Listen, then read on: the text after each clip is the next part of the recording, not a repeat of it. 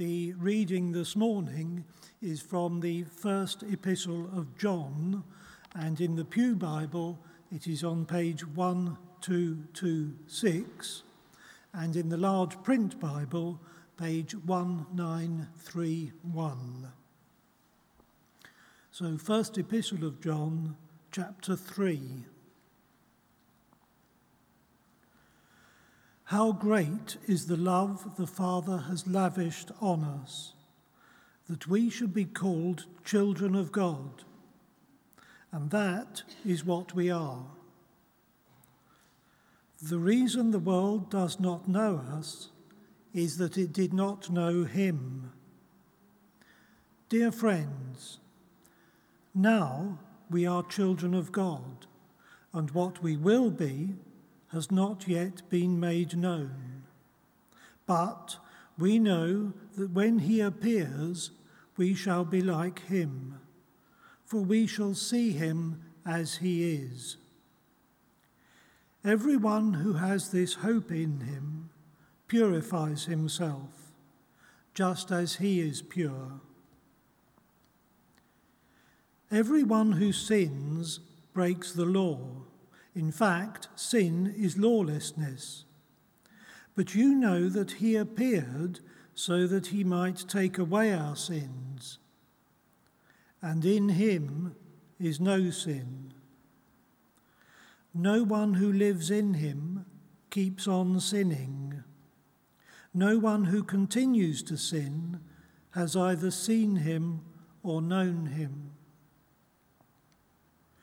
Dear children, do not let anyone lead you astray. He who does what is right is righteous, just as he is righteous. He who does what is sinful is of the devil, because the devil has been sinning from the beginning. The reason the Son of God appeared was to destroy the devil's work. No one who is born of God will continue to sin, because God's seed remains in him. He cannot go on sinning because he has been born of God. This is how we know who the children of God are and who the children of the devil are. Anyone who does not do what is right is not a child of God, nor is anyone who does not love his brother. Here ends the reading.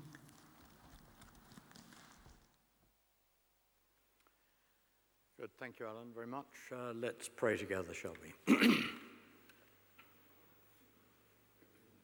Father God, we thank you that in your amazing love you speak to us through your Son, you speak to us by your Spirit, you speak to us through your word. We pray that by your Spirit you will open your word to our hearts and minds, and our hearts and minds to your word, that we may draw near to you and know the reality of your amazing love for us through Jesus Christ our Lord. Amen. Well, Tom and Mike have decided that the series through these summer vacation months should be on people's favourite passages. And we've had some very interesting and great sermons, and it is actually very difficult. I found it extraordinarily difficult to decide which was one of my favourite passages. I've got so many. But in the end, I thought I would focus on this passage, and especially this one verse, verse 1. And that's going to come up on the screen. Behold, what manner of love the Father has bestowed on us, that we should be called the children of God, and we are. So I'm going to do the rather old-fashioned thing and preach on a text. That is my text, and I will be expounding on that. It's very sad that the version of the NIV that you've got in the pews misses out the word behold. It doesn't even say see. Fortunately, the revised NIV that came up on the screen did have the word see. But the word behold is a very important one. That is the very first word in this text. It is an arresting word, and it means take time to look. Stop, mark, observe, and gaze. Reflect on this amazing love. And that's what we're going to try and do this morning, to look at what kind of love it is that we should be called the children of God. That is what we are. The version I've given you on the screen there, just have it again, shall we, is actually my own version based on the authorized version, but it's not quite the same because the authorized version has hath instead of has, and it says we should be called the sons of God, which is quite wrong, actually. The original there is children, and so to translate it to sons shows the sort of disposition of some of the translators of the authorized version, but it is children of God, and it misses out, and we are. The NIV says, that is what we are, but the original Greek says simply, and we are. A great statement. I am a child of God. That is the reality. I am a child of God because of God's amazing love. Just say that together. I am a child of God. You can receive that for yourself and be assured that that is the case. As children, we've been born again into a new family, a new people, a new relationship with God as our Father and with many brothers and sisters here and across the world. We are born again, we're told in John 3, by the Holy Spirit. Jesus said you must be born again by the Spirit. And in 1 Peter, we're born again by the Word of God, which lives and abides forever. So we're born again both by Word and Spirit. And we're also described as being adopted into this family, that is, chosen. So we have a new life and a new standing because we are adopted as well as born. I like that because some of you may have been adopted into your earthly family. You are included in this, as well as those who have been born into a human family. So we're born and adopted, and we can all say, I am a child of God. All from God's amazing love. And I want us to consider, therefore, to look at the nature of this love. The original word there, which the authorized version translates as what manner of love, is a very questioning sort of word. Let's have the next slide up. It means, where's it from and what's it like? It's a word that might be used when someone suddenly turns up and they're a stranger to you, and you say, well, where are you from? What kind of person are you? And it's a bit got that flavour about it. And I'll give you a couple of examples that come from the New Testament. When Mary was visited by the Archangel Gabriel to be told that she was going to be the mother of Jesus, she said, she was quite troubled in her spirit, and she said, what kind of message is this? That's the same word. What kind of? Where's it from? It's not from this world, it's from somewhere else. Where's it from? What's it like? Second example is when Jesus was in the boat with the disciples and a great storm came up and they were all afraid that bad things were going to happen. Jesus gets up and says, peace, be still, and there was a great calm. And the disciples said, they were really intrigued and amazed, and they said, what kind of man is this? The same word. Where's he from? It's from somewhere else. It's not sort of something that's part and parcel of the kind of people we know here. Where's it from? What's it like? And so John is saying, look at this love. Look at, where's it from?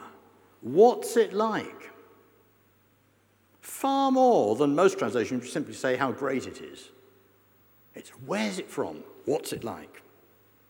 God's own love it is. Where's it from? From God himself. God's own love. He is love in himself. That's where it comes from. It doesn't come from anywhere else. Twice in this same letter, John says God is love. He is love in his own relationship between Father, Son, and Holy Spirit. And he's also love because his love is always outgoing. It's always missional. Some people can look at the whole of Scripture and say this is all the Missio Dei, it's all the mission of God. And that flows from his love. It's always moving out in creation, in redemption, in providence, and in his eternal purposes. God's love is always moving out. The Message actually has quite a reasonable sort of paraphrase of this verse. What marvellous love the Father has extended to us. Just look at it. That's quite good, isn't it? Take time and look at it. We're called children of God. That's who we really are. So I want to spend the rest of the time looking at this in two sort of dimensions, this love from God. And the first is love from God for us, becoming God's children. The second to be love of God, God's love in us, living as God's children. So we are God's children. We've said that together. I am a child of God. God's love is first of all for us as we become God's children. And there are a number of things I want us to say as we reflect on this love. And there are lots and lots of adjectives that you could use and devise for it. I've just selected some that have come to me. First of all, it is a forgiving love. Only through forgiveness can we be reconciled to God. And so often, as we know, we go our own way, which is why we have our confession every week. We know there are things and attitudes that we have that we go the wrong way, and we do selfish things, and we easily forget God. Yet in his amazing love, God wants to forgive us so that we can be reconciled to him as his children and belong to him. And he took the initiative in this. It is from God. We love him because he first loved us, and we all need forgiveness. I don't know whether you listened to Thought for the Day, but on Wednesday this week, Lucy Winkett spoke about and referred to a novel by Ernest Hemingway, a short story in which a person there puts a notice in a newspaper for his son. Lots of people in that part of the world are called Paco, short of Francis. And this message said, Paco, meet me at the Hotel Montana, all is forgiven. Did some of you hear this? Yeah, all is forgiven. So, the father goes to the hotel, 800 young men turn up because they were aware of their need of forgiveness. God's love is a forgiving love. Jesus went to the cross. He loved me and gave himself for me so that I could be forgiven. No wonder Charles Wesley put in his hymn, Amazing love, how can it be that thou, my God, shouldst die for me? Which leads on to my second word, which is, it is a redeeming love. Speaking of the cost of our salvation and our forgiveness, that Jesus went to the pain of the cross and the sacrifice that involved so that we could belong to him. The idea of redemption is that we belong. It is a picture of what happened in the ancient world when a slave was redeemed, was bought back. A sum was paid so that the person could be free and belong to the person who had brought his freedom. In the sense, there was a relationship there of belonging. And so we are redeemed. We are brought back from wherever we were to belong to God. His is a redeeming love. And the cost of it was the sacrifice of the cross and the shedding of his blood.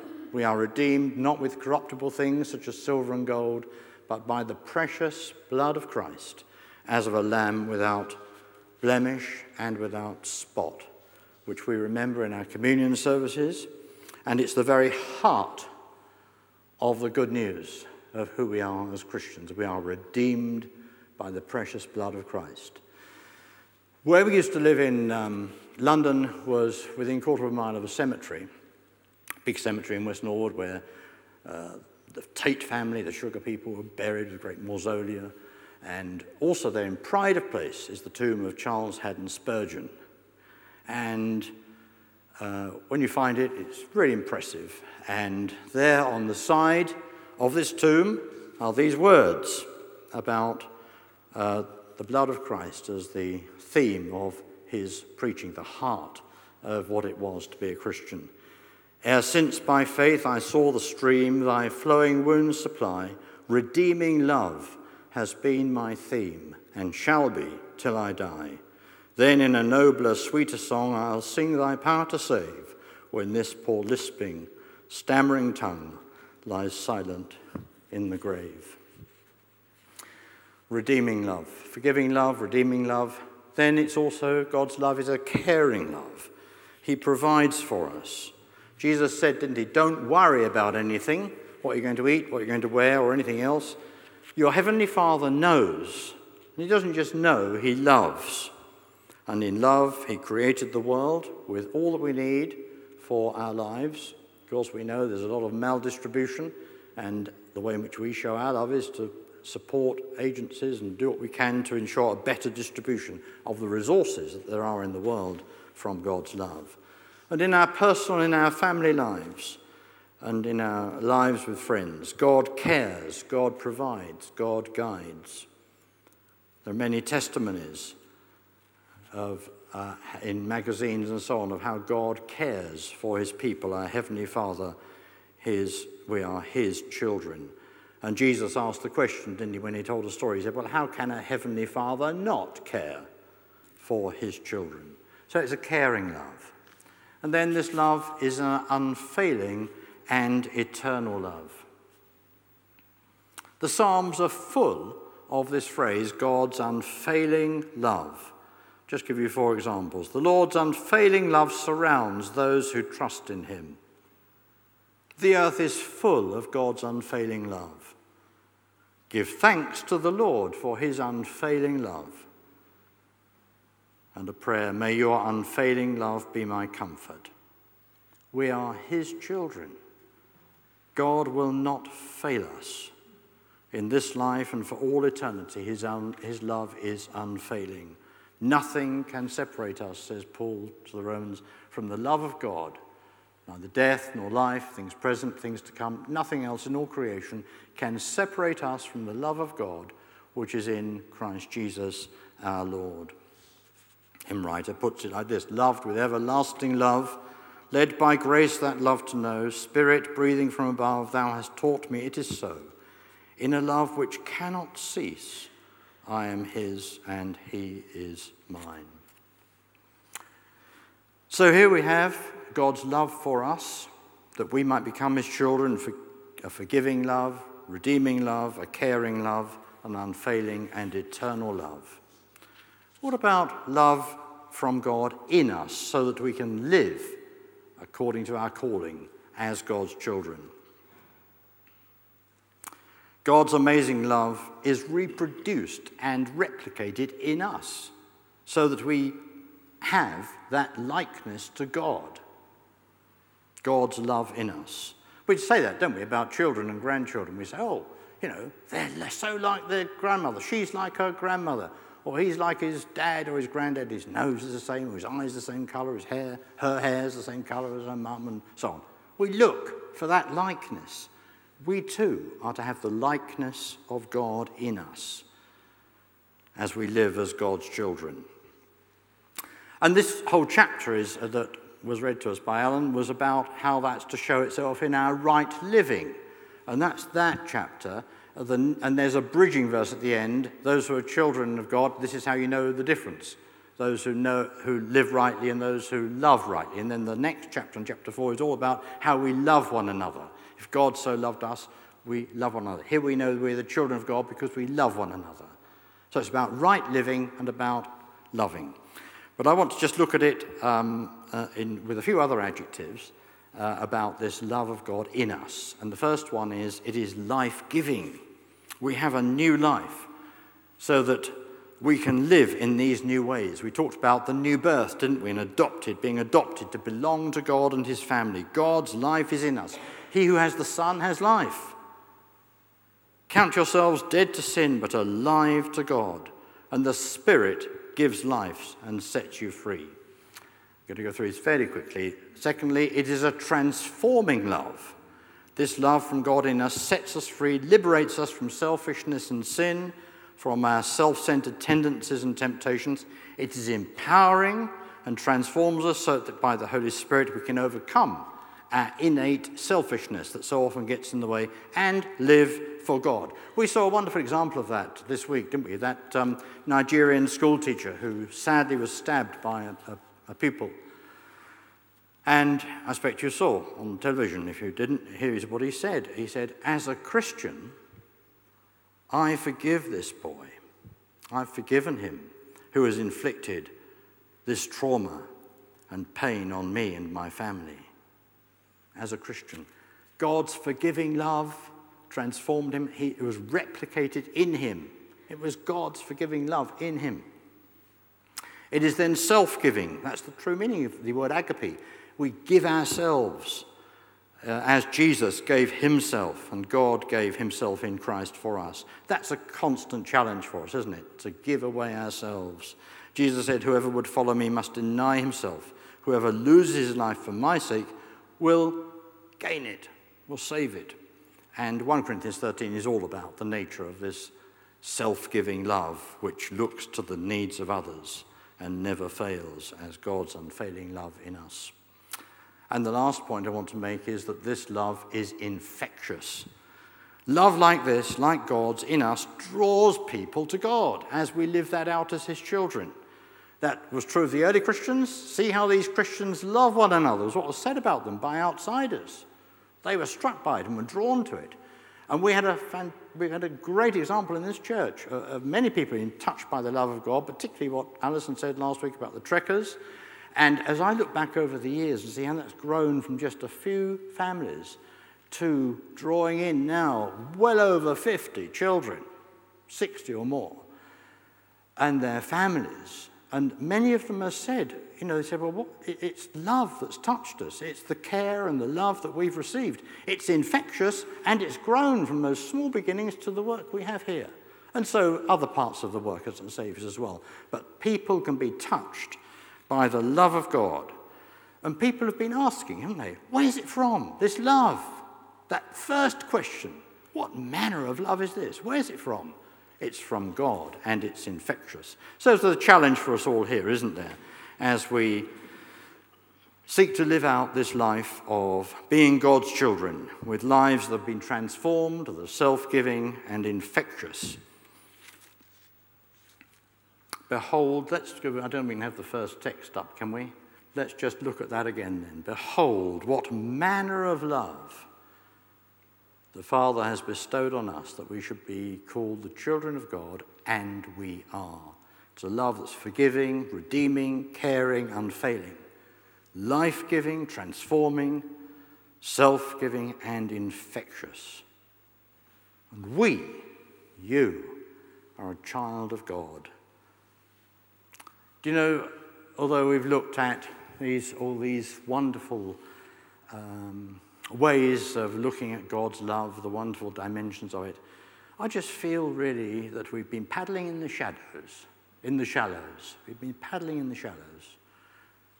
That was lovely, that song, is how deep the Father's love is for us. And there's another song, isn't there, which we know, here is love vast as the ocean. We've been paddling in the shallows. There's so much more to experience. So do reflect on this verse as the week goes on. Take time to behold, to wonder, and to worship. Let's pray together. Let's be quiet and silent for a few moments to receive God's love. I'll just lead you in a thought, and then we'll have a time of silence.